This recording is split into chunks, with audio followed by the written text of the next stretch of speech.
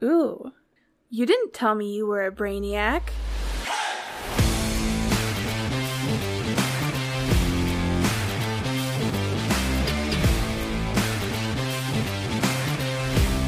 Into Leather Brains, your host Slapdog here, and boy, is it a full house. I have both Alan and Scotty for Monday, October 30th, episode 142. Alan, welcome back. How was the Hawaiian roller coaster ride, my friend? It was fun. Hawaii's fun. It is an island. It is hot. I did get a lot of sun. I had a lot of drinks. Was super dehydrated, and then I felt that all on the plane ride back. Damn. So good to be back. Sick. How long Did you is get the to plane watch? ride? Yeah, go ahead. How long was the plane ride? It was 6 hours to Vegas and then 2 hours home. 6 hours on a plane sounds like literally. I'm not gonna lie, like miserable. you have a couple movies lined up. I did watch Draft Day, which is always a good classic. But Yep, good one. when you're on the plane like that, you're just like, and we flew Southwest, which I wanted to upgrade to first class, and you can't do that on Southwest. So I'm just sitting in this sweaty tin box with my knees on my forehead, like just waiting the 6 hours to pass. God. Well, did you get to watch any football? I know that there's a time difference. Yeah, that was probably the craziest thing because we got there Monday, and my body's just like, you know, you look at the clock, you look at your watch, you're like 6:30. You're like, all right, we got to start getting ready, getting settled for Monday Night Football. And it was 2 p.m, and like I knew the time difference, but we were sitting down at a bar getting some lunch, and it was 2, and the Monday Night Football coverage started, and I was like, the sun's right overhead, everybody's like laying out, just having fun. I'm like, what the fuck? And you look at the TV and it's nighttime. I'm like, there's no way this is the same country. This feels like a giant miss. There is no way that Hawaii is paying attention to the NFL, and surprised they generally weren't because just games were on at the time when you wanted to be on the beach. Time's just different when you're having fun out in the vacations of Hawaii, I suppose. Rules are And then different. Thursday Night Football with the Bills, I was on a beach. Again, it was our last day there, and it was, again, same thing. It was like, oh yeah, football's about to be on. But it was like not even, body was not built for that. I needed to be dark. Well, yeah, I mean, like that's prototypically when we're watching football is like, it's either middle of the afternoon or nighttime. That's when we watch football. So I get it. But at any case, it's good to have you back. Welcome back to stateside. Not that Hawaii is not a state, but it's more, I guess everything's mainland. an island. They call it the mainland. There you go. They call it the mainland. But technically, The motherland. I don't think a lot of people think about this. Technically, everything's an island if you really think about it. It's just the size of it. But also everything's not an island because I think an island needs to be surrounded by water on all sides. What is a Tectonic continent? plates are always moving. Bingo. All right. Well, we got to talk about NFL football. That's what the people are here to see or listen to if they're on the podcast following day. So, Scotty, why don't you take us away with the MVP of Week 8? Yes, the Leatherbrains MVP of the week, which is brought to you by Prime Society, luxury leather bags, backpacks, and accessories. So you should join elite athletes like Tyreek Hill and Klay Thompson by checking out primesociety.com and shopping their luxury bags, luggage, and accessories like wallets, and I think they have some belts. Awesome stuff over there. Whether you're looking for the perfect high-quality gift that won't break the bank, or you want to turn heads with the swagger of a pro athlete, Prime Society is the answer. Your fantasy MVP, which we'll disclose in just a moment, helped you secure the bag in your league. So make sure you secure the bag with primesociety.com. Use promo code LBZ20 to get 20% off your order today. Again, LBZ20 at primesociety.com to get 20% off today. And your Leatherbrains fantasy MVP of the week is Mr. C.D. Lamb. 41 PPR points, 12 receptions, which is a career high, and 158 yards, which is a career high, and 2 touchdowns. I'm surprised. CD Lamb has been one of the, he has been quiet all season. So to come out and do this was, anybody who owns CD Lamb had to be very, very excited about it. And congratulations to him, man. He definitely, he went off this week and definitely got it done for you and certainly deserves that bag. So, very easily the MVP of the week. Let's go to the studs and duds. Matt, Mr. Scotty Del Rey, I want you to bring me your dud of the week to kick this off. We're starting it off sad, huh? Yeah. All right. Well, if you've listened to this podcast for any length of time, you can probably predict my stud of the week, which is, by connection, the Chiefs. But most importantly here, Taylor Swift let us all down. She let us all down. She decides to show up to all these games. She decides to help us win all these games. And then she's like, oh, wait, I got a tour in Argentina starting next month. I should probably get stuff sorted out for that. And then she just leaves, and guess what? We lose. So I think Taylor Swift deserves the dud of the week. She definitely is ruining my life and maybe the life of Travis Kelce, which would also ruin my life even more. So Taylor Swift, you got to come back. That's the only solution.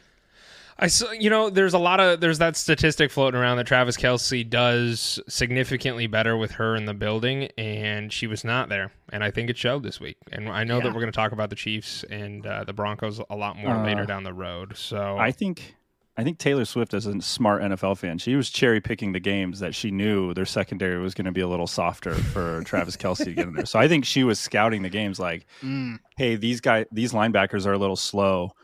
I don't think they're going to be able to keep up. They don't play the types of coverages needed. So I'm going to go watch Travis's game at this time. I think she's smart. I think she's just cherry picking games. I don't think she's doing her a good luck charm. There's into leather brains to get all that information. There's no argument. So I'd like to talk about Taylor Swift for just a moment, which is not something I've ever said before. I watched her documentary. What was it? A week ago, I think. Miss Americana. I watched it's on Hulu or Netflix, one of the two. I watched her documentary. Mostly not my choice. My fiance had said, I'm going to watch this and you're going to sit down and we're going to watch this. And so I thought, you know what? This is a good opportunity for me to get to know Kelsey's boo thing. I'm not a Swiftie. I do like some of her songs, but I'm not a Swiftie. And I've just got to say, she's pretty impressive. All things considered, Taylor Swift is pretty impressive. And the thing that was very insane to me just sitting there on the couch watching this is, obviously you can talk about people of power and you can talk about the president or political figures or whatever. But at one point in Miss Americana, this documentary, Taylor Swift kind of went off script and wanted to vocalize her public or political opinions on something. And she had a whole team of people sitting around her, and they were like, don't do it. Like, this is your career's going to be over. And I'm sitting there thinking to myself, if I went on Twitter right now and put my public opinion out there, no one gives a rat's ass. But this person is so damn powerful that, like, this is like potentially life-changing. She did whatever she did, and she posted like her thoughts and opinions on somebody, like a political figure in Tennessee where she's from. The next day, they saw a voter spike of 50,000 people. And I'm just like, damn, man, like, you can't argue with how powerful she is, and she's very hardworking. She's very smart. I was impressed. So I got to hand it to Taylor Swift. I don't think she needs to be afraid of anything. She's now a billionaire. She obviously has this cult following that will do whatever she wants. Like, she could do anything and it wouldn't matter. She would have a fan base immediately, and she can, like, people are talking about how she is like changing local economies, like based on where her tour goes, and like it's mind-blowing. I mean, she figured out life better than literally everybody else. Easily. So got to hand it to her. I was impressed. And I'm sorry that she was your dud of the week because she wasn't there. But Alan, who's your dud of the week, my friend? I guess same theme. My dud of the week was Brett Veach, the Chiefs GM. We talked about it beginning of the season. I think this game highlighted it. Mahomes just doesn't trust his receiving core. There's a stat out there that the Chiefs, amongst all wide receiving cores, their wide receiving group has the least amount of separation in the league. All of their wide receivers except for Rashee Rice and Travis Kelce are actually way below the league average in separation. So I think Brett Veach needs to pull his head out of his ass. He had the opportunity to get some good wide receivers this offseason.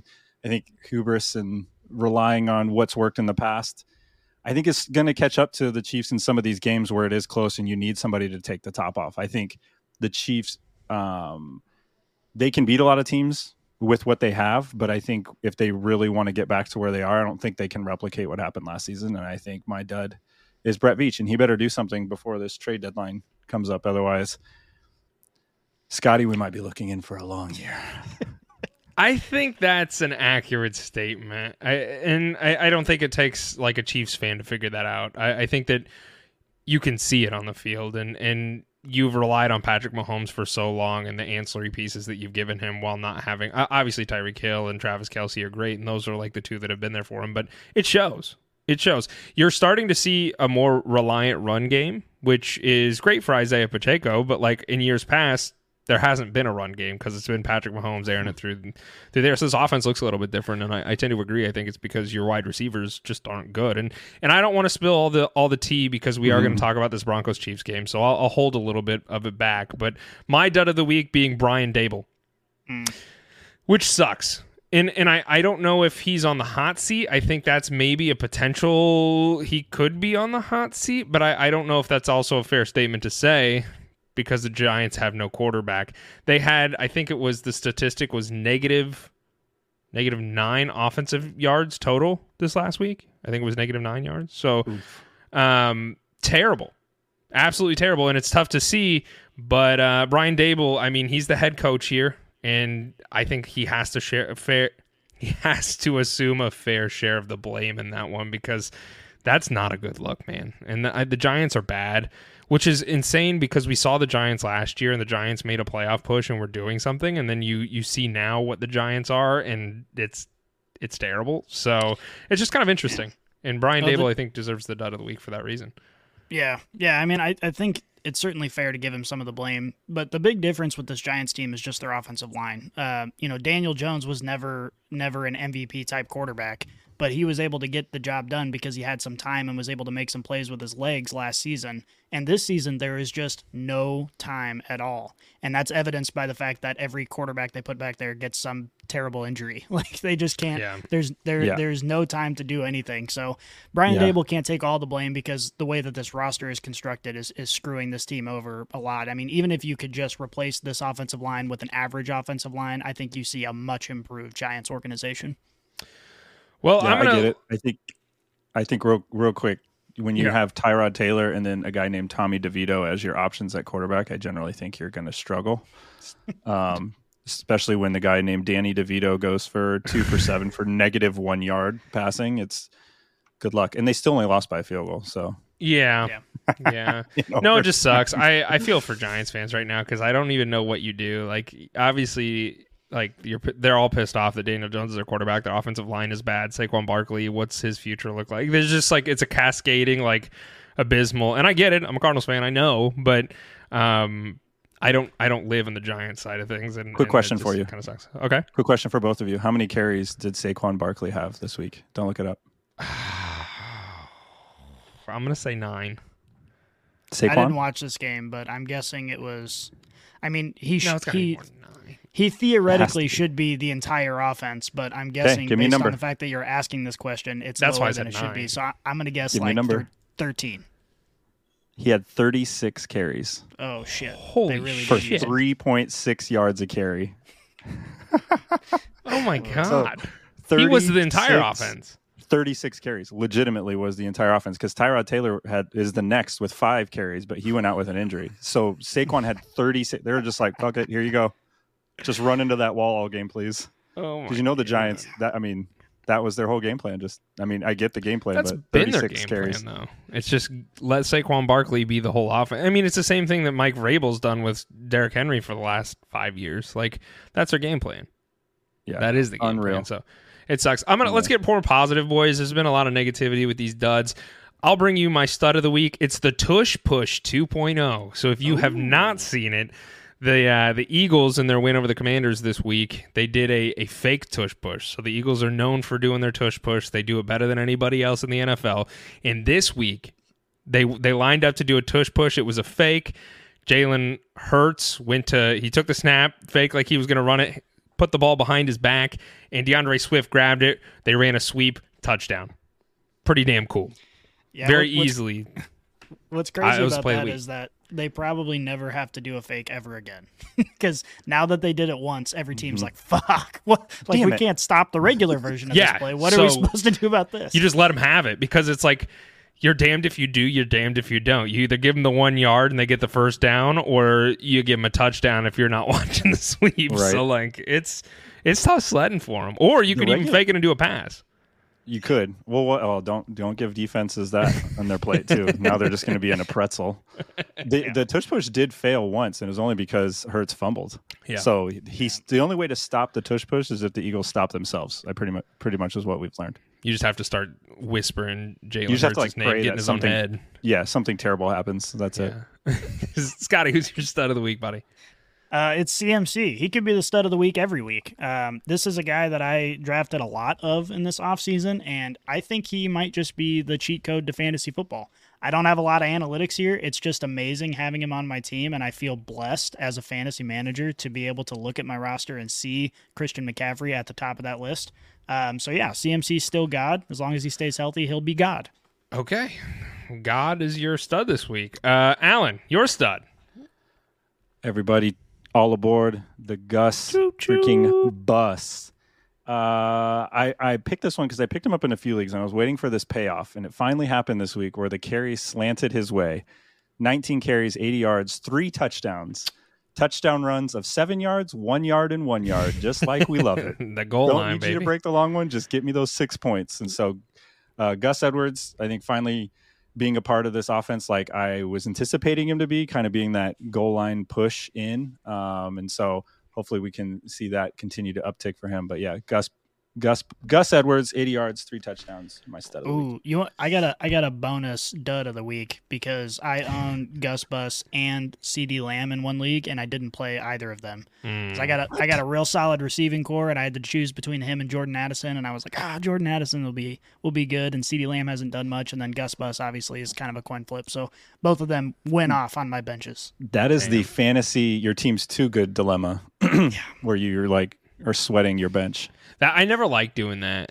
Like, I never like when my team's that good. Trade then trade some of those people, yeah, Scotty. that's what I do. If you're not That's starting what I him, do. trade him. Yeah, I need to. This is a weird league that I don't know anybody in, so it's hard. It's been difficult to get people Go make to buy friends. on Go give trades. somebody CD Lamb. Yeah. Yeah, that was a good way to do Sell it. him high. He Take him out he for a was beer. MVP of the week. Yeah, it's a good week. Good week to trade him.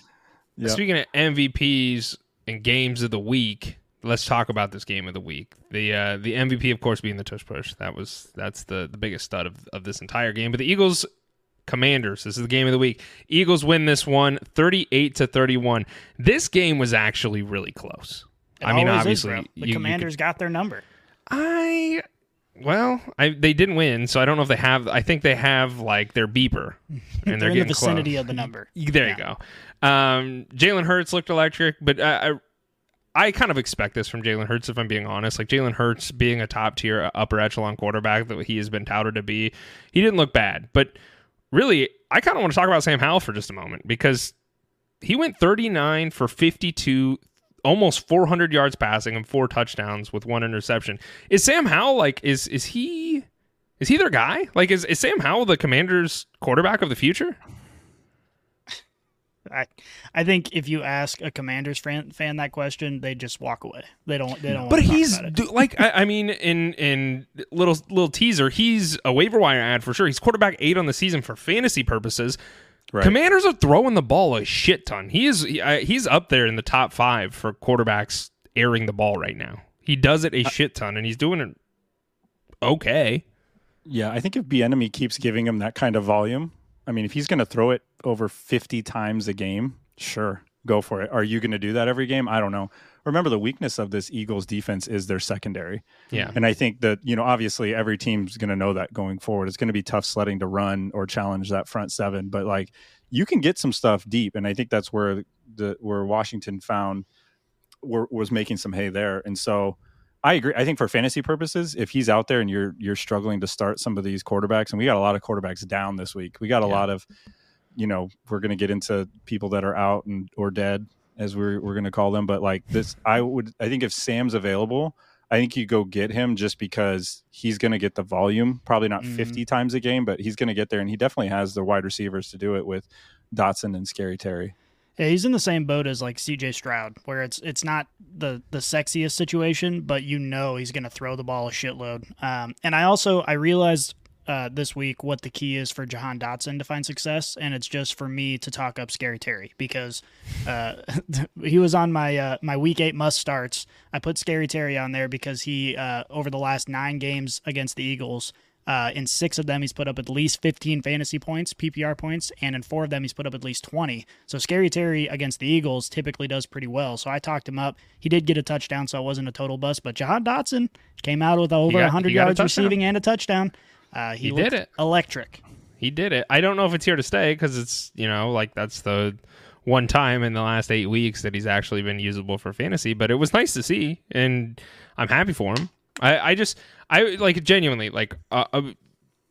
is Sam Howell going to be their starting quarterback in 2024? That is my question to the both of you. I think probably. I think they're too good unless they make some serious moves in the offseason to trade up to one of these elite guys in the draft. I think the team is too good that they're not going to be eligible to get one of those guys without trading. So in that situation, I would say probably. I mean, I don't see unless they do something crazy. That's the only way that they don't have him being their starting quarterback. I think they're in no man's land. I think they're winning too much to move on from him and not winning enough to actually probably draw any free agents their way. So they're kind of stuck. Yeah. I think Washington, though, I mean, historically, the franchise, I know it's gone over ownership changes, but historically has been a team that will spend in the offseason. So it'll be interesting to see if they bring up somebody that they feel like is at Sam's level, just in case he starts folding again, if they can bring him in. But I don't think they'll do it via the draft unless they trade up, which they have made moves in the past. But he probably will be their starting quarterback week 1. Okay. I was just curious. I didn't know that's a conversation that I think we're going to it's going to be a reoccurring conversation as things progress for them. So let's move to the noon window. Yeah, we gotta talk about something sad, guys. Kirk Cousins and his poor Achilles. So now he's out for the season, which is devastating because this season has been, Kirk Cousins has always been a pretty good quarterback. He's never been one to light the league on fire necessarily, but he has been playing out of his mind this season. And he's, managed to find a lot of success even without Jefferson in the lineup. But now he's out. So my question is twofold, actually. What do we do with Jordan Addison? And does this injury impact the likelihood that Jay Jets comes back? I say yes to Jay Jets coming back. I think, which is insane, but Yeti and I actually had the polar opposite conversation on Wednesday or Thursday's episode.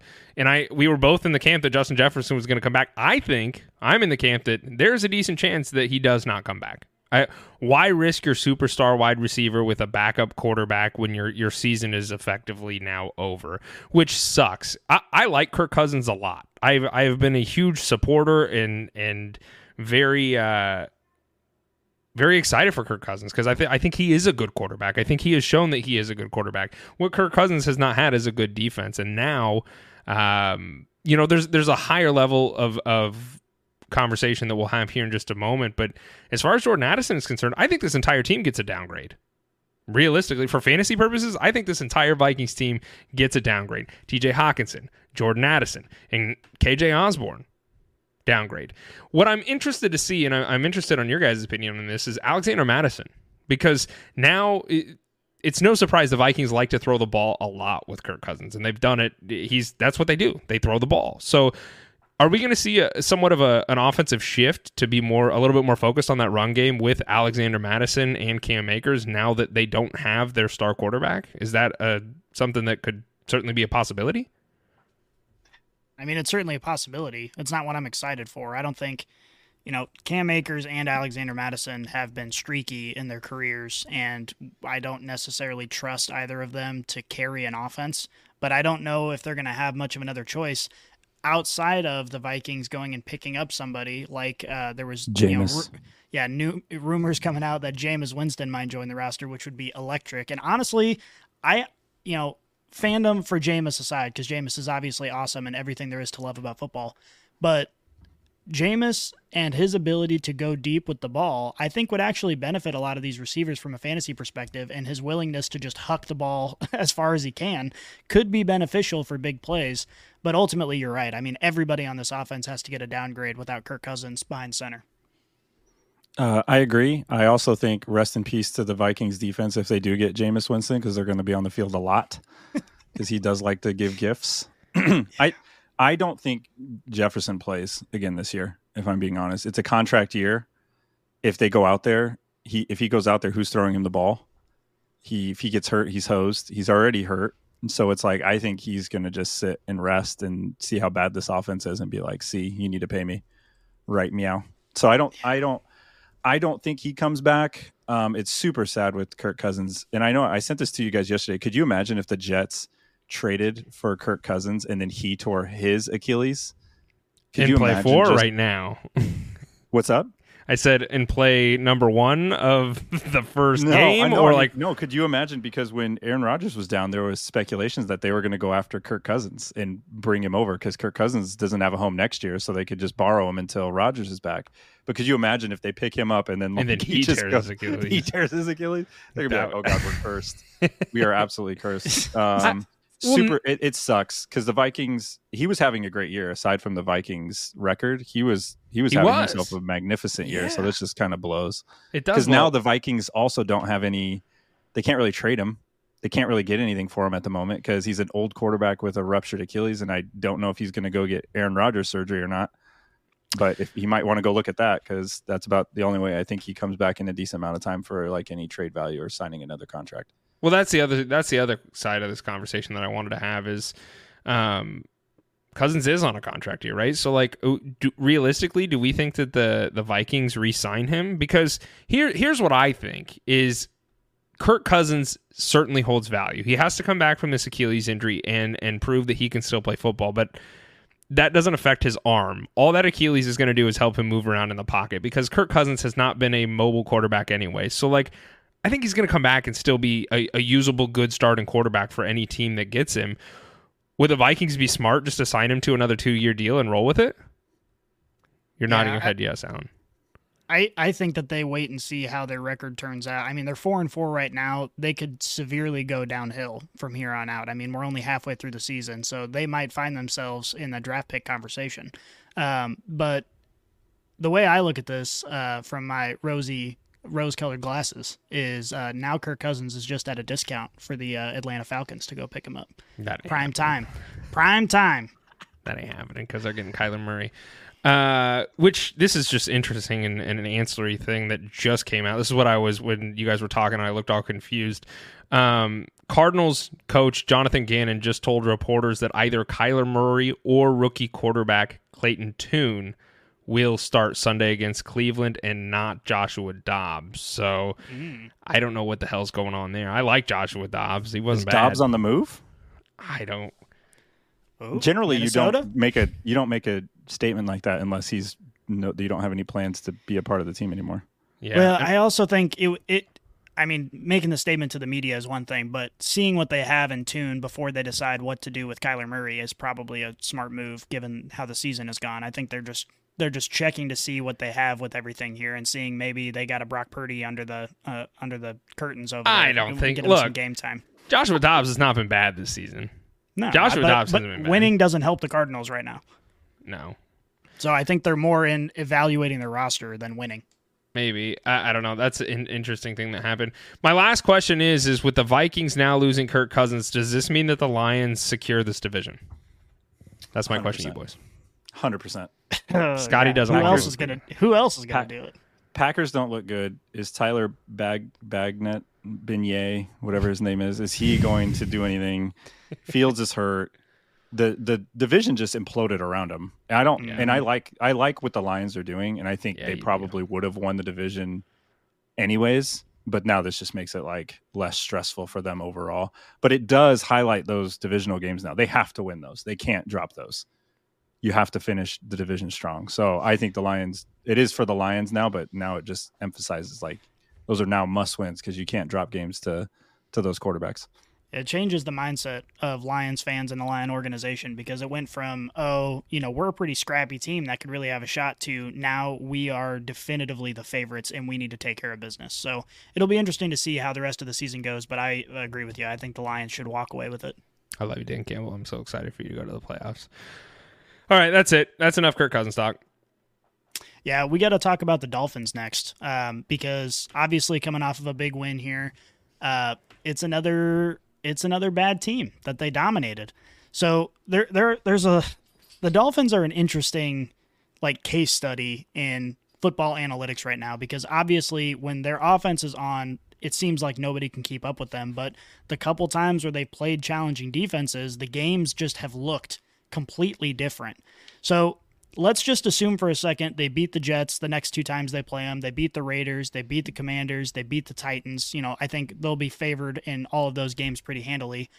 I want to know, what is our prediction for how they're going to do against the Chiefs next week, how they're going to do against the Cowboys, how they're going to do against the Ravens and the Bills, right? These other hard matchups that they have, because that's going to dictate whether or not we consider this team to be kind of a fraud or to be an actual Super Bowl contender. Yeah, the Chiefs game is the one I'm most excited for the Dolphins for, to be honest with you. I think they could probably beat the Jets, but the Chiefs are really going to, I think they're going to really... That's going to be a good test for both teams. So I think that we're saving that for the Chiefs talk, because you guys are Chiefs fans and you want to do that. So we'll leave it at that. And we'll move over to Desmond Ridder here very quickly.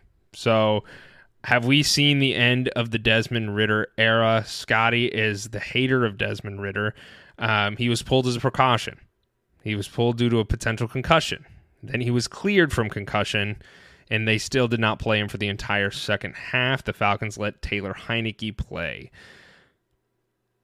I think we might be seeing the end, because Heineke came out there. He looked better than Ridder, and it's also worth noting that Desmond Ridder has lost his 6th straight fumble in his 6th game in a row. So I think it's possible, and also I haven't really heard any Kyle Pitts truthers recently. Where did you all go? Where have you been, Kyle Pitts truthers? Because he's tight end 12 on the season through 8 weeks. He is just another tight end with Ridder. That is so all you people out there who come at me and say, well, fuck you, I should have played Kyle Pitts on the 1 week he did well. My argument to you is, go pick up any other tight end, and you'll probably hit on them one time if you leave them in your starting lineup throughout the season. Kyle Pitts is nothing more than a streaming tight end, just like the rest of them, with Desmond Ridder starting as a quarterback. Yeah, I think the upside here is without Ridder fumbling the ball every 2 seconds, Robinson's probably going to get some more touchdowns. So hopefully Bijan will probably get out there and get some touchdowns, and he got his first this week. I think which is crazy to say, because he's been so electric, and I felt like on Twitter he's just been like a highlight machine. And then he had he's had touchdowns. It was just receiving touchdowns. Well, yeah. Where his head hurt, and then he didn't get any touches. It's been a weird year for him. But yeah, rushing touchdowns I thought was weird. But so he got his first rushing. I think with Heineke in, I think you're going to see what the Giants did last week. I think Bijan's touches just go way up. Hopefully, I think the Bijan owners hoping that they don't go to Tyler Algier. Well, and he's still on the field. Mm-hmm. Yeah, but that's the thing, is that the blueprint for this offense to be successful has always been, over the last 2 years, just take care of the football, don't do anything stupid, get the ball in the hands of your playmakers, of which you have like a billion on this offense. And as I've been saying for 2 years, Desmond Ridder is not capable of doing that. He's just giving the ball away. He makes bad decisions. So I agree. I think anyone besides Desmond Ridder back there taking snaps, this offense is going to benefit, including all of the fantasy assets.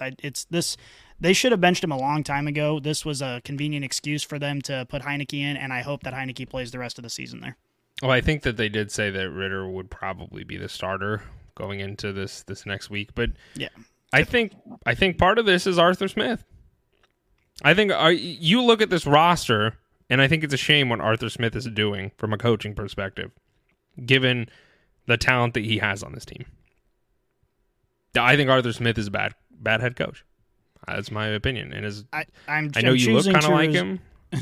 I'm choosing to reserve judgment on Arthur Smith until they have a quarterback, because right now he is at the mercy of the roster, which, you know, you look at it and you say, okay, you should be able to have success with all these weapons, with an improved defense, with a good offensive line. You should be able to find success. But at the end of the day, the one person who has to touch the ball on every single play continues to give the ball to the other team. And that makes it difficult to win. You saw it with the Chiefs. When you give the ball away 5 times, it's difficult to win a game, no matter who you are. You have a better quarterback sitting on your bench. Yeah. That's Arthur Smith's fault. If you're not starting what gives you the best opportunity to win a football game, that's on him. And Taylor Heineke is better than Desmond Ridder. And I get it. He's young. You got to let him figure it out and see if he's got it. I get that argument, but I think it's past time.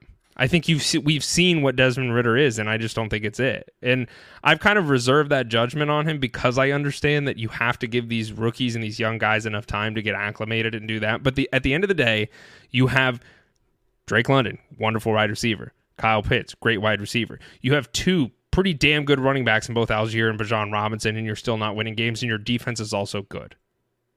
I think that's Arthur Smith. I think that's the GM of the Falcons and them not doing something to get a good quarterback, as you've stated before, Scotty. And so I think Arthur Smith does share part of this blame. But that's we'll have to just see what the trajectory is. You know, if they continue to play Ridder, I got to agree with you. I mean, it just doesn't make sense. It didn't make sense before, and it definitely doesn't make sense given the turnover concerns. Mm-hmm. Let's on the other side of the quarterback conversation. Let's talk about Will Levis here, because golly gee, did he look great. Titans quarterback Will Levis is slated to start. He has now earned himself the starting position. Vrabel said that he's going to start this week for the Thursday night game after he went 19 for 29 for 238 yards and 4 touchdowns. I was happy. I was like, damn, it's about time. Ryan Tannehill has looked terrible for this team, and Ryan Tannehill went out of the game due to injury, and then or he didn't play at all for this entire game, and then so Will Levis started, and guess what? D-Hop was usable. So are we throwing D-Hop back in the starting lineups? I think you were kind of always starting him on the off chance, unless you had Matt's team. Apparently, when you had like a billion good wide receivers, you don't start him. I think Will Levis too. Will Levis, I think you just ride the hot hand. I think this is smart from Vrabel. I think you can see contrasting styles in coaches, where one coach is like, no, this will work.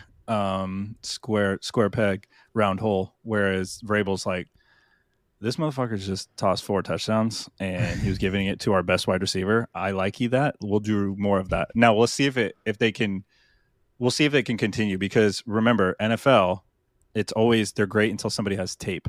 And then once these D coordinators get tape, then that becomes an issue. So I think the Titans, I think he will be good for a few weeks. And then I think once that tape comes out, because even the Thursday turnaround, I don't know if that's even enough to like figure things out and implement anything. So it'll be interesting to see what kind of damage he does this week. But again, it's just going to be one of those things. So if you have Hop playing Thursday, I would definitely start him, because if nothing else, he's going to get a ton of looks from Levis this week.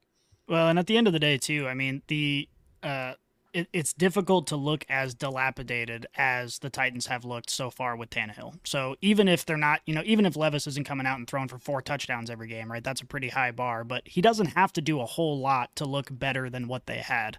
So it's a pretty low bar for him to meet. I think we'll end up seeing him start the rest of the season. I agree with that. I think Tannehill's time is over. And I think the Titans it's very obvious that they wanted to make some sort of quarterback change, because they have 2 quarterbacks that are very young on their roster, and they drafted Levis very early in the second round. You don't waste a second-round pick and just let the guy sit there and die on your roster without seeing what you have in him at some point. So I think it's probably time for Will Levis, which is exciting. Unless your name is Trey Lance, in which or case Jordan that's Love. exactly what happens to you. I mean, there's other examples. I said that, and then I thought, you know what? Well, I don't know if that's 100% true, because some people do. But Jordan Love's starting now, so like I said, eventually you see what you get in him.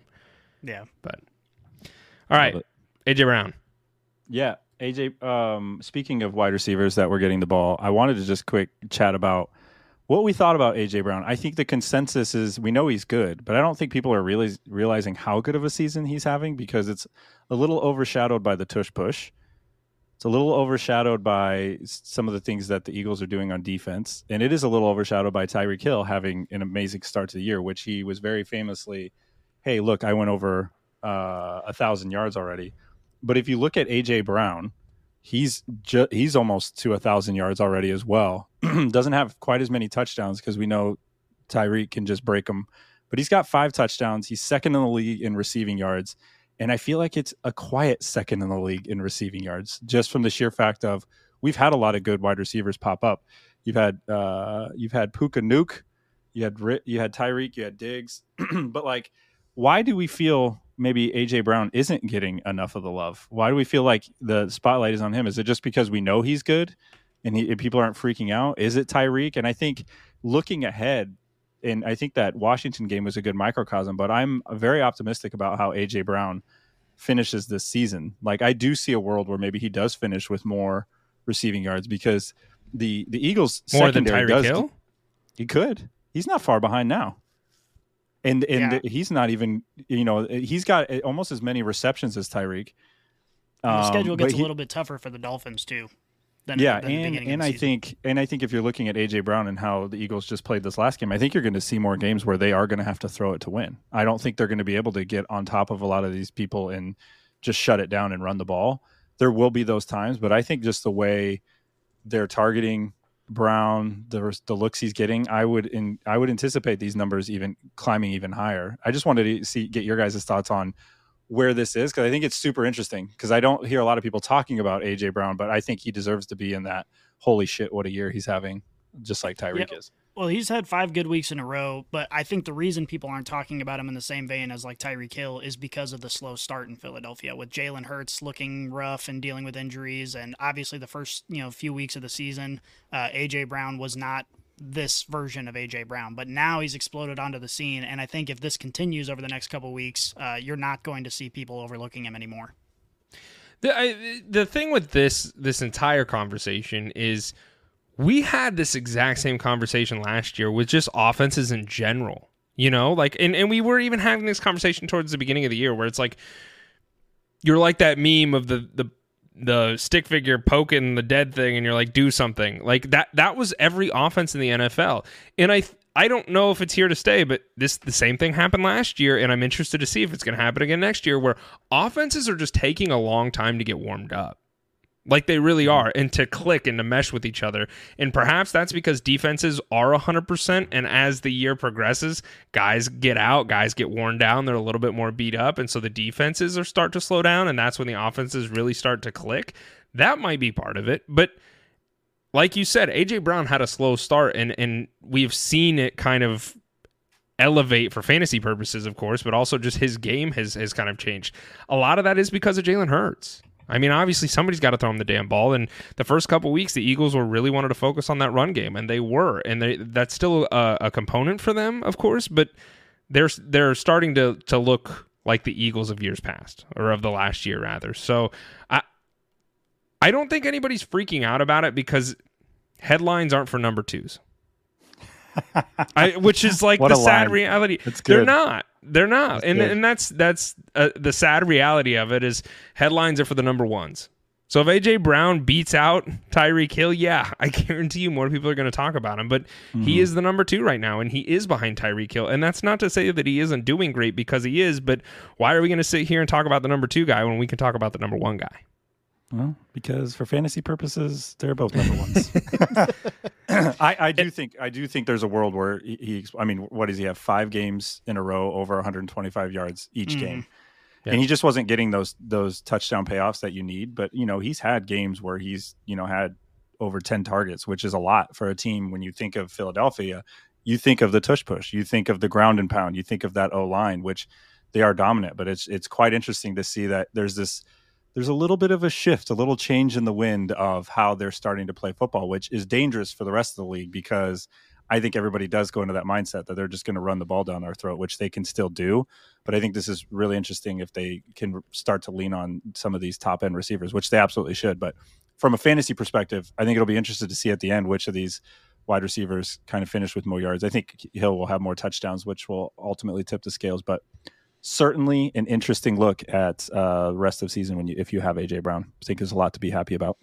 There is, and it is also worth noting they do play some difficult defenses here upcoming. They play the Bills, the 49ers, Dallas, which they play Dallas twice, which have pretty good secondaries. So it just worth noting, and that doesn't make you any less scared of AJ Brown, but it is just maybe he does see a dip because they're playing more difficult defenses, or maybe he shines because they have to throw the ball. So obviously he's in your starting lineup. I think so, yeah.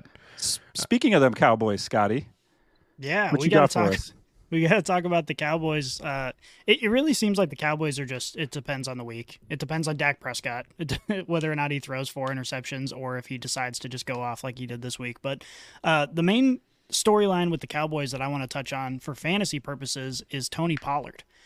This was a guy that, depending on who you listen to in the offseason, if you're like me and you listen to a bunch of different fantasy podcasts, especially going into draft season, there were several people that were talking about Tony Pollard being the runaway RB1 on the season. People were very excited. Obviously, we saw what he can do, and we were annoyed that Zeke kept taking his touches. We're like, this guy's obviously so much better, but he's the RB15 on the season this year. And obviously that's still good enough to be in your starting lineup, but are you, like, as a fantasy manager who owns him, who drafted him, are you considering him kind of in the bust category? I own Tony Pollard in one league, and I'm upset. Like, it sucks because I was so excited for, like you said, the argument being is Ezekiel Elliott. Zeke's taking the touches from Tony Pollard, who's clearly better, and obviously that's the case. Tony Pollard is a better running back than Zeke of last year. But I think really the conversation at hand is this. Yes, Tony Pollard is not getting it done. Obviously, he's still going to be in your starting lineup because of running backs. Nobody had Zach Moss as running back 4 on the year. Nobody had Raheem Mostert as running back 3. And some guy named Kyron Williams is running back 8. Like, so you have all these running backs that are still in the top 10. Like, Kyron Williams has been on the IR. This is week 2 now of him on the IR, and he's still is running back 8 on the season. Like, so my point being with that is running backs are a fucking dumpster fire right now for fantasy. And, like, all the running backs that anybody had super high, most of them aren't panning out, Tony Pollard included. So it's very frustrating, but the running back market for fantasy football right now is nowhere near what their ADPs were when they were drafted. And Tony Pollard, you're still starting Tony Pollard. You're still going to play Tony Pollard because he is that bell cow running back for the Cowboys. But the Cowboys just really, in my opinion, aren't good. They beat the Rams, but I don't know. You're going to play him. Consider this. This is what I found really interesting. If you look at Zeke's season last year, when he's sharing the backfield with a superior running back in Tony Pollard, Zeke only averaged in 2022 1.5 fewer points per game than Tony Pollard is doing this year with the sole backfield. So, like, last year we're all talking shit on Zeke the whole time, saying, oh my gosh, this guy sucks. Look how bad he is. Look how slow he looks, blah, blah, blah. He's basically basically produced at the same rate that Tony Pollard is this season. And that is disgusting. Well, and Tony Pollard might not be around next year because I think he was on a 1-year contract, or I think they franchise tagged him, did they not? I'll one of the two. Keep going. So, I mean, there's a chance he's not around anyway. I think the Cowboys kind of have to do some figuring out on a couple different pieces. But yeah, it's a 1-year deal. Okay, yeah. So, like, there's a chance he's not around anymore either. I can tell you I won't draft him nearly as high as his ADP was this last year, but I was excited for him. I just think the unfortunate reality of it all is that running backs are they're a bitch right now. Isaiah Pacheco, like, I wouldn't have had him in a top 10 role. Not at all. Not that I don't love him and think he's really fun to watch, but, like, the Chiefs historically with Patrick Mahomes have not ran the ball very much. So I was off on Pacheco for that reason. And so, like, there's all these other running backs that went late or came out of nowhere or weren't even drafted for fantasy football, and they're killing it. So I think that's part of the conversation too. Yeah. All right, let's go over to the afternoon window and talk about the game that I don't really have any skin in, and that being the Broncos-Chiefs. Gentlemen, as both of our Chiefs fans, what do you guys want to talk about? What do you guys want to do here? Let me get my thoughts in real quick, and Scotty, I'll let you go on your rant. I don't have a rant. It's just looking sad. at the show notes, this looks like quite the sonnet. A rant. So I want to quick. You know what? We talk about it every week. It's hard to win in the NFL. It's tough. You got to win games ugly. You got to do things different. Blah blah blah blah blah. I mean, the Chiefs just fucking turned it over too many times. That's honestly what it comes down to. They were moving the ball, they'd fumble. They couldn't score in the red zone, which has been a theme for this year for the Chiefs, but also a theme against the Broncos if you go back over the last few years with this Chiefs offense and Mahomes. No panic button quite yet. There are some concerns, But last week they just put it on the Chargers and nobody was saying anything. And then you go to this week and everybody's like, oh God, it's over. They suck. I can't believe they lost. I think the only thing that sucks as Chiefs fans, it was kind of fun having a winning streak against the Broncos, which, you know what, it could have been longer after all the things the Chiefs have gone through as with those Broncos teams from, Elway to Manning and, all the times that they put it on the Chiefs. So I don't feel bad for them. It was their Super Bowl, but hats off to them. I get it. They're a struggling team, and I think they found something. It was just one of those fucking games. Pat was sick. Their play calling was shit. They were turning the ball over, and then you add all those things up, and you lose a football game. It's cold. That's just how it goes. It's cold. Yeah. I mean, no excuses. You still got to play. There is pause for concern, but I shared it in the chat. This was just like last year when the Chiefs played the Colts, and the Colts were shit, and they found a way to lose. They turned the ball over. They didn't convert touchdowns. They looked kind of bad, and everybody's like, well, what are we going to do? What are the Chiefs doing? They don't have a wide receiver one, and they figured it out. So I think if you're a Chiefs fan, cross your fingers they figured it out. But there's a reason why the GM, Brett Veach, was my dud of the week, because he needs to go get a fucking wide receiver. Yeah, the worst part about this is just the creeping thought that we are the reason the Broncos turn their whole franchise around. Like, this is the starting point from them all of a sudden being No good. shot. Like, I don't think No. that's going to happen, but that's the kind of thought that keeps me awake at night as a Chiefs fan, where we look back in history and we say, oh God, that was the moment right there. We're the catalyst for Russell Wilson to be a top 5 quarterback again. It's He's depressing. playing. Russ is playing really well. I he sent is. you the text. It's 4D chess. The Chiefs won to keep the Broncos out of those top 5 picks. Like, that's all they're doing. They just don't want the Broncos to have those top picks. That's my spin zone of the week. That was just a smart play by them. It's funny. So in Thursday's episode, I was talking to Yeti, and we looked at this game, and I said, I don't know why, but I could see the Broncos doing something crazy and maybe winning this game, because like those divisional games are. Those divisional games are just funky. They always are. And it's not just the Broncos and the Chiefs. Most divisional games, crazy shit happens. And I wanted the Chiefs to win because I think Sean Payton is a scumbag piece of shit. But unfortunately, they got to win this time around. And I was rooting for the Chiefs. I really was. But I will say this. I did think it was pretty hilarious that they blared Taylor Swift after they won the game. Was it a slap in the face for Chiefs fans? Yes, it was. But I did laugh because I'm like, you guys are so fucking bad, but you're just taking you're taking your dubs as you can get them, and you got to appreciate that from just like a hilarious piece. There was a Sunday night game or Monday night game when Tom Brady came with the Patriots, and the Chiefs just beat the ever-loving shit out of him. Like, it was great. There was pick sixes. Chiefs were scoring at will. The game was over. They benched Tom Brady. That was cathartic as a Chiefs fan, because we were just getting our dicks kicked in every week. I understand what that's like. I get it. Celebrate it. You should, because you're getting your dicks kicked in, and now you beat the big bad boy on the block, which would be the Chiefs. But so I get it, and I understand that feeling. I think it's just week by week. We'll see how it looks. But if I'm Broncos, I think the one thing I'm encouraged with is how much this defense has turned around from that Dolphins game where they gave up 70. And I honestly think everybody's looking at the Broncos team, and they've kind of put that banner on them like, you can score 70 on them. I don't think this is the same team. I think they had a great game plan. I think the Chiefs did a lot of things to hurt themselves, and so we got to where we were. But there was a lot to like if I'm a Broncos fan, looking at how this defense has improved over the last few weeks from that Dolphins game. Yeah. Well, and at the end of the day, the rant will conclude with the Chiefs blew it. We've got 2 losses on the season, and both of them the Chiefs blew it. I mean, we gave them the victory, dropping balls, turning the ball over. It's hard to win in the league, and it's even more difficult if you're just going to give the other team a bunch of extra possessions. That's just the end of the day. You look at the Chiefs' defense in this game. They held Denver to 240 total yards, which is the fewest yards in a Broncos win since 2017. The Chiefs had more yards.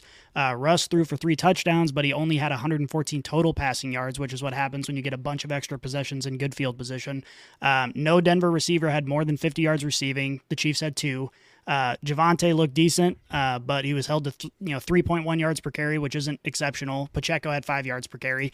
So you look at the stat lines, and there's a lot of ways you can look at it and say, well, the Chiefs played a okay game compared to the Broncos, but again, it all comes down to 5 turnovers. You give them the ball 5 times. That's just the way it goes. Sounds like you're comparing dick sizes.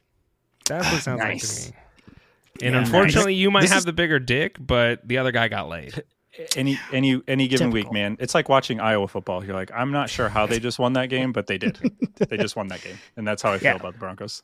So I want to talk. Hold on, I have a question. Okay. I have a question before we move off the Chiefs. I do have a question here. We talked about the wide receivers, and that has been a constant form of conversation. But realistically, you guys are going to go to the playoffs. Like that's not a conversation. Do you wholeheartedly believe that you are better than the Eagles this year? I didn't think we were better than the Eagles last year. Yeah, I didn't think so last year going into the Super Bowl. But the thing with the Eagles was, and this is the thing we said ahead of that game was, the Chiefs had the better head coach and the better quarterback. And a lot can happen if you have those two things. And I still think they have the better head coach, and I still think they have the better quarterback. So a lot can still happen. I think the Chiefs wide receivers, mainly it's Nagy and Reed. Like, why they are not giving Rashee Rice more touches. Like, every time he touches the ball, he's gone, or he runs somebody over, or his yak is awesome. If he looks like he can score anytime he touches the ball. And why they keep giving the ball to Sky Moore and Kadarius Toney Kadarius Toney, for as fast as he is, turns like a fucking boat. Like, he's I don't scary understand. Looking. Like, as a human being, he's scary looking. Well, they give him the ball and he just like runs into people. I'm like, dude, are you fucking blind? And then Sky Moore had a touchdown catch in his hands. Like, it was on a 4th down play. Mahomes threw it up. The guy drops it. So it's like, as much as people want to pile on Mahomes, which he didn't have a great game either by any stretch, but it's a little difficult if you don't trust anybody outside of Kelsey to like make a play for you, or like, I'm going to put this up and you'll catch it. It clouds the room a little bit. And I think the Chiefs, if they want to win, 1, give Pacheco more than 8 fucking carries. Yeah, that's and what I was 2, say. give the ball to Rashee Rice. Like, those are the 2 things they'll need to do. So we'll see what happens in Germany. But I'm very excited for this game. This Dolphins-Chiefs game this upcoming week is going to be fun.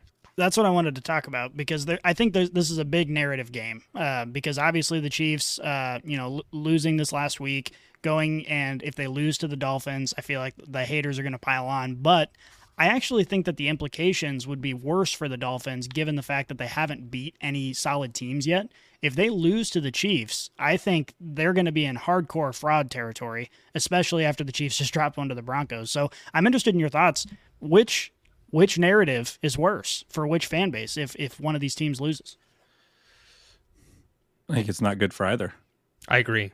But I think they're equally bad. That's a cop out to answer your question, but I completely agree with Alan in that entirety. I think either narrative for either team is really bad, because I think that I think the Chiefs are a better team for both the head coach and quarterback reasons, but there's a lot of weapons on this Dolphins team, and I think either team could win this game, meaning either team could also lose this game, and the narrative for either team would be bad. The Chiefs taking two losses in a row to both the Dolphins and the Broncos would not look good.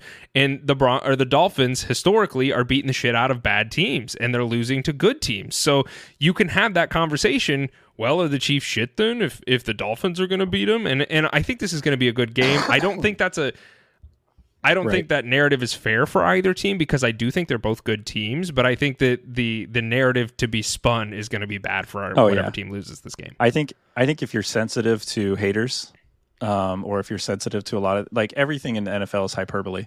They're the greatest this, they're the worst that. They're the shittest this, they're the worst. He's down, that's over. Everything's hyperbole week to week. You go to the beginning of the season with the Jets, you talk about Russell Wilson last year. He's actually playing pretty decent this year. I think it's a little cloak and dagger for him, because I think he's not necessarily winning them games as much as he's not losing them like he was. But I think there's a lot where it's,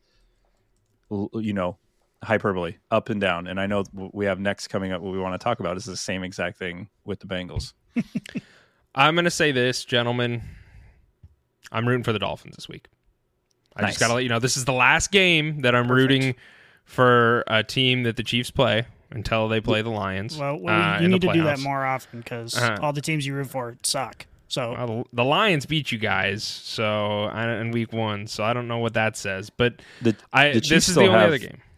Yeah, the Chiefs still have the Bengals, the Eagles, and the Bills still this season on top of the rest of their divisional games. I want you guys to beat all of them, but I do want the Dolphins to win this game. I circled this one, and I said this is the last time and I just want to let you guys know, because I'm just proving to you that I can root for the Chiefs, but I also don't have to. And there are other teams, and I do want the Dolphins to win. Quick side note before we transition here. I do have some friends that are diehard Dolphins fans, and they still say the Chiefs owe them for Ryan Fitzpatrick beating the Patriots and giving the Chiefs the 1 seed for the first Super Bowl.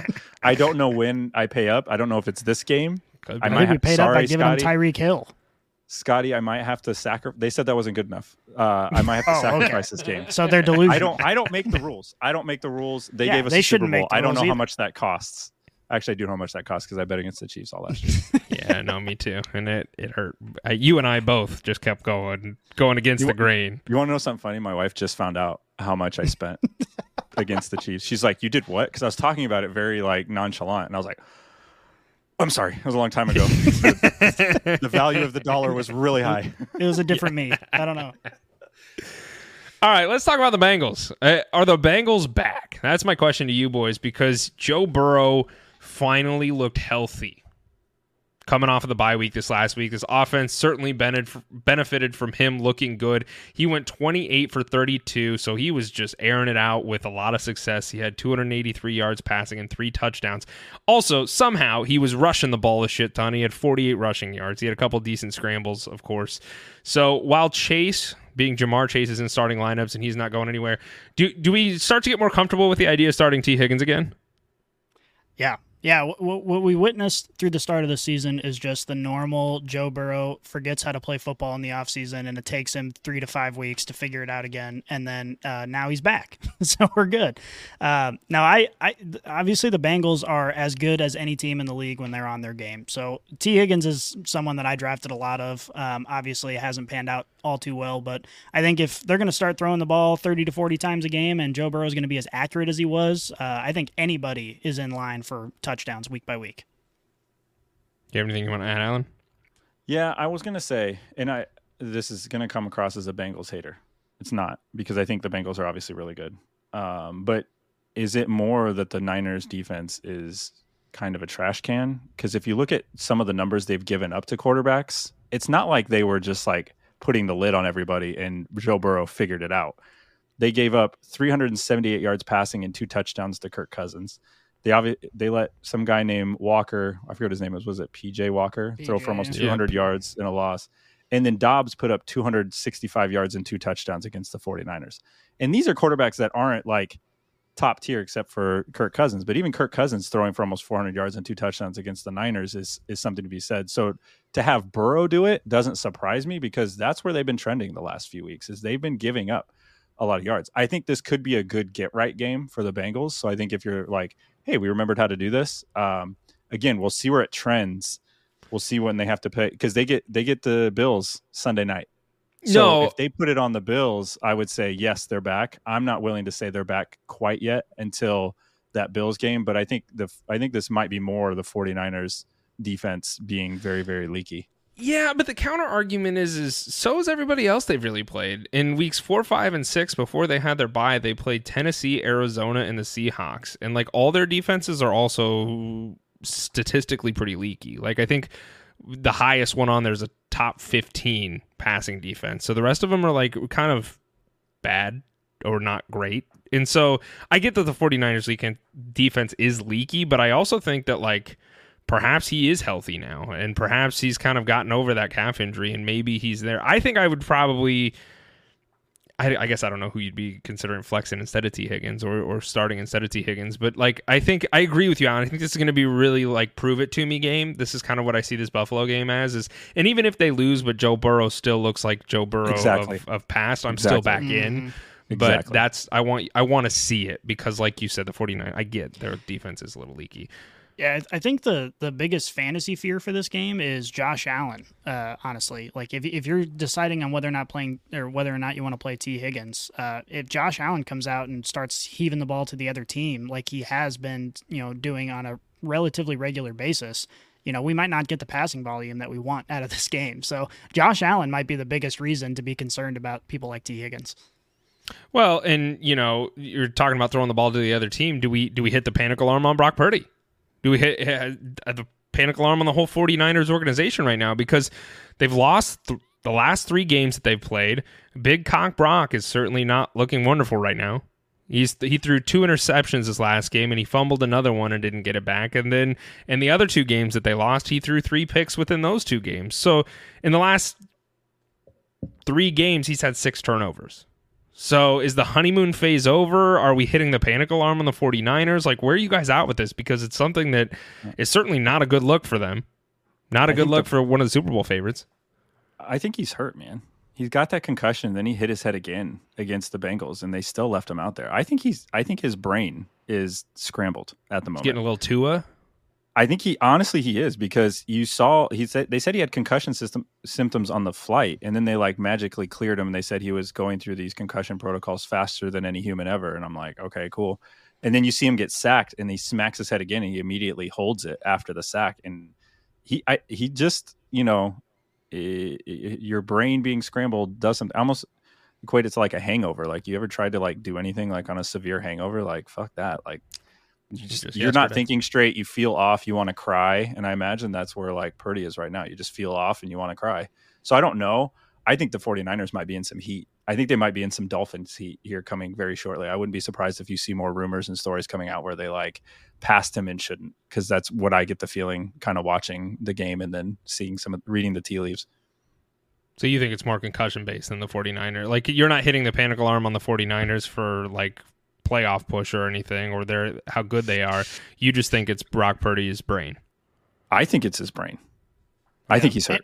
I think they played him. They injuries on this team too, where they we've seen them with and without Debo now, and the impact that he has on the offense. I think that they're going to be fine. They're going through a rough patch right now, but once they get everybody healthy, I think they'll be back to. And honestly, the underlying thing here that we mentioned kind of in an ancillary way is their defense, giving up so many passing yards, where in recent past, they haven't been giving up yards. Their defense has been incredibly stout and have allowed their offense to completely control the game. And if they're going to start giving up passing yards and force Brock Purdy into having to make throws that he otherwise wouldn't have to make, as opposed to just running screens all day long, he's going to be exposed a little bit as the inexperienced quarterback that we forget he is. Well, and that's part of the conversation too, is perhaps Brock Purdy, he hasn't had to make those difficult plays. So then you look at it, and when his defense is failing him and he has to carry more of that burden, can he get it done? Like, that's the other side of the conversation. And I don't know, Alan, you smirked and then you kind of shook your head yes or no. I didn't know what that was. So what do you think? I think we knew that already, right? I think we knew Brock Purdy wasn't going to win you very many games. I think what the appealing thing to him for this 49ers team was they just needed somebody that wasn't going to lose them a lot of games. And now they need him to win some games. And I think you're seeing what that looks like when he has to. I think he is hurt, but I don't think anybody with, like, if you put him on a lie detector test was like, yeah, Brock Purdy's like one of the best quarterbacks in the league. I think statistically he was, because of the weapons around him. But then when he had to press and he had to do something with it, I don't think anybody was trusting him with the keys to that car necessarily. Mm-hmm. It was more just like, don't scratch or dent this one. And now they're like, okay, we need you to go on the interstate and we need you to get there in like 2 minutes. And he's like, oh God. So I think it's a little bit of, we knew that. I think now we're just seeing that come to fruition, and he can't just kind of hang back. That's exactly right. And I think even without the last couple games, we know that was the mindset based on the way that they treated this quarterback room. Picking up Sam Darnold, who's another sort of game manager type, getting rid of Trey Lance, who's more of a dynamic player that might force more turnovers than they want. Right? That's exactly what they thought of Brock Purdy, and now they're putting him in a position where he can't play like that. So we'll have to wait and see, but I think they're going to be fine. I think they're going to make a deep playoff push. Ultimately, this team is too talented to fall overly short. Sure. Okay, well, we don't have any brain busters, so no questions today. So we'll just go to the waiver wire, and then we'll get the hell out of here. I brought in a couple people to the table that I just briefly want to have a conversation about, because waiver wire is how you win fantasy football. So we'll start with Will Levis. Will Levis is going to be a very high purchase this week, and I am here to tell you, please do not purchase Will Levis. I don't think it's a good idea. I understand he had a good week, and I am excited to see what he could become, but I don't think he's worth a waiver wire grab unless you're in a really, really deep league. And I think it's for everything that is kind of Alan had already stated previously. There's no tape on him. There's no tape on this guy, and he comes out and he's able to get it done, but I don't think that it's going to continue. Let's not forget he was playing the Falcons, who do have a decent defense, but they're not incredible either. I don't know. I'm just not buying Will Levis. I don't know. Are you guys going to stash him in your leagues? Given all these quarterback injuries, maybe. But ultimately, I'm not going to spend a lot of fab on a guy who's had one good game. Okay, I agree. No, but a lot of people are going to, and that's the scary part, and that's what I don't want them to do. What I would like them to do is go get Taysom Hill, though.